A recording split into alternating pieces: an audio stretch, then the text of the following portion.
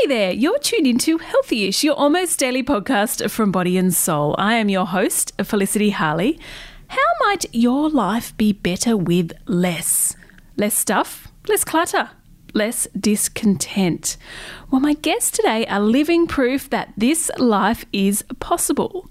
You may have caught their popular doco on Netflix called Minimalism. Well, Joshua Fields-Millburn and Ryan Nicodemus, otherwise known as The Minimalists, have a new book out called Love People, Use Things, because the opposite never works. And they joined me via Zoom from the US to share their genius tips on how to live life with less. Now, we keep our Healthyish episodes quite short, but if you want to hear today's full interview, where Ryan and Joshua discuss how to incorporate minimalism into every area of your life. I love this chat, by the way. It's worth listening to. Search for Extra Healthyish wherever you get your awesome podcasts, like this one, of course.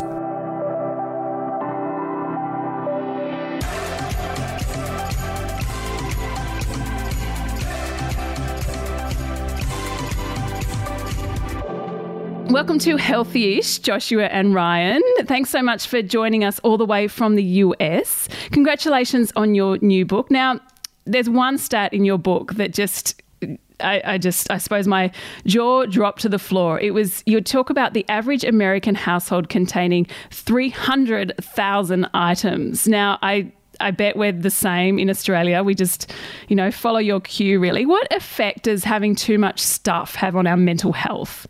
Isn't that the claustrophobic American dream? And unfortunately, it's permeated your borders as well. In fact, there's 193 countries in the world, and I think it's permeated most of the borders of the world, this so-called American dream.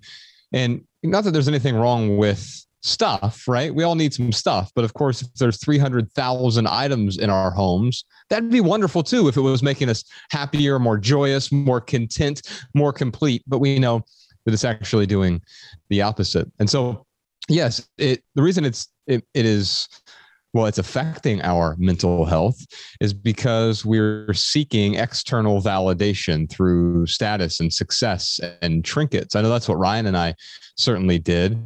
We accumulated a lot of things. Well, why did we do it? Because we thought it was going to make us happy. But quite often, the amassing of more stuff makes us stressed. It makes us anxious. It makes us miserable. And so, the true cost of an item goes way beyond that price tag. We don't think about the psychological costs, the emotional costs of all of those things we bring into our lives.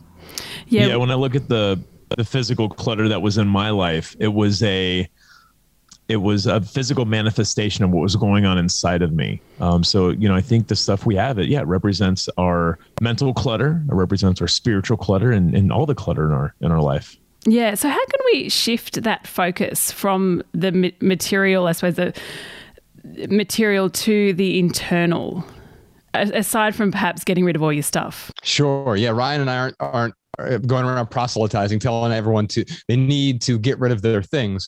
We have things for sure.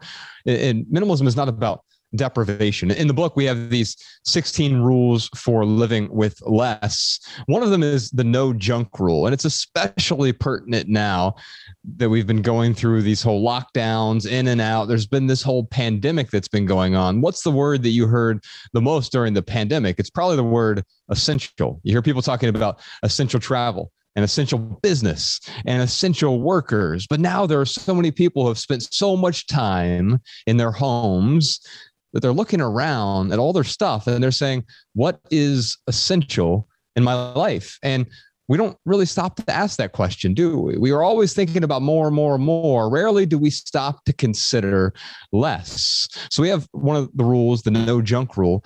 And basically everything in your home can fit in one of three piles. It's either essential, it's non-essential, or it's junk.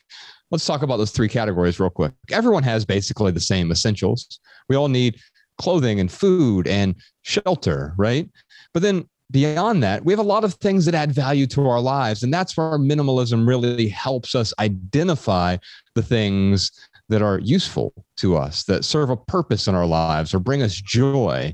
And so strictly speaking, you don't need a couch at home. You don't need the artwork on the wall, but in a way, these things add value to your life. So we're not saying go without those things. In fact, by getting rid of the excess stuff, the third category, the junk, we're able to appreciate the things that add value to our lives much more. That's sort of the paradox of minimalism. I get far more value from my material possessions now that I have far fewer material possessions. Unfortunately, most of our things fit into that third category. They're junk, right? They're the things that masquerade as though they're important to us. But if we treat everything as precious, then, well, nothing's precious. Yeah, good point. What's your favorite thing, your most favorite thing in your house that you appreciate now more than ever that you live this minimalist life? Ryan, do you want to talk about your Fabergé egg collection? What? Oh man, he's joking, of course. I wish I had like a really sexy answer for that. I mean, anything in my house, well, I think what I've done over the last 12 years is I have developed this superpower of being willing to walk away from anything in my life. So when it comes to favorite things, sure. Like I got a Stein that my grandma bought me in Germany and gave it to me when I was in high school. And, of course there's a little sentimental value there, and I keep my change in it. It's functional. I look at it. It reminds me of my Oma. She's amazing. And every time I look at that Stein, I think about how amazing she is. But if that thing spontaneously combusted, I would miss it, but I wouldn't necessarily like run out and replace it. So I think the whole thing with minimalism is a tool that helps us get past the things to help us make room for life's most important things, which aren't things at all. And when we get to that point, we can really kind of loosely hold on to those 300,000 items that we own. But of course, I use my laptop. I use my cell phone. I have a cat. I have a wife. I love I really love my cat and I love my wife, and I really get a lot of value out of my laptop and my cell phone. But I look at those things, the physical items, as tools. And yes, certainly there's some beauty in things, and I can appreciate the beauty, and they help augment my life for the positive. But by and large, I really, truly am prepared to walk away from anything. And it might sound really crass, but I'm even prepared to walk away from relationships in my life, not just my physical things.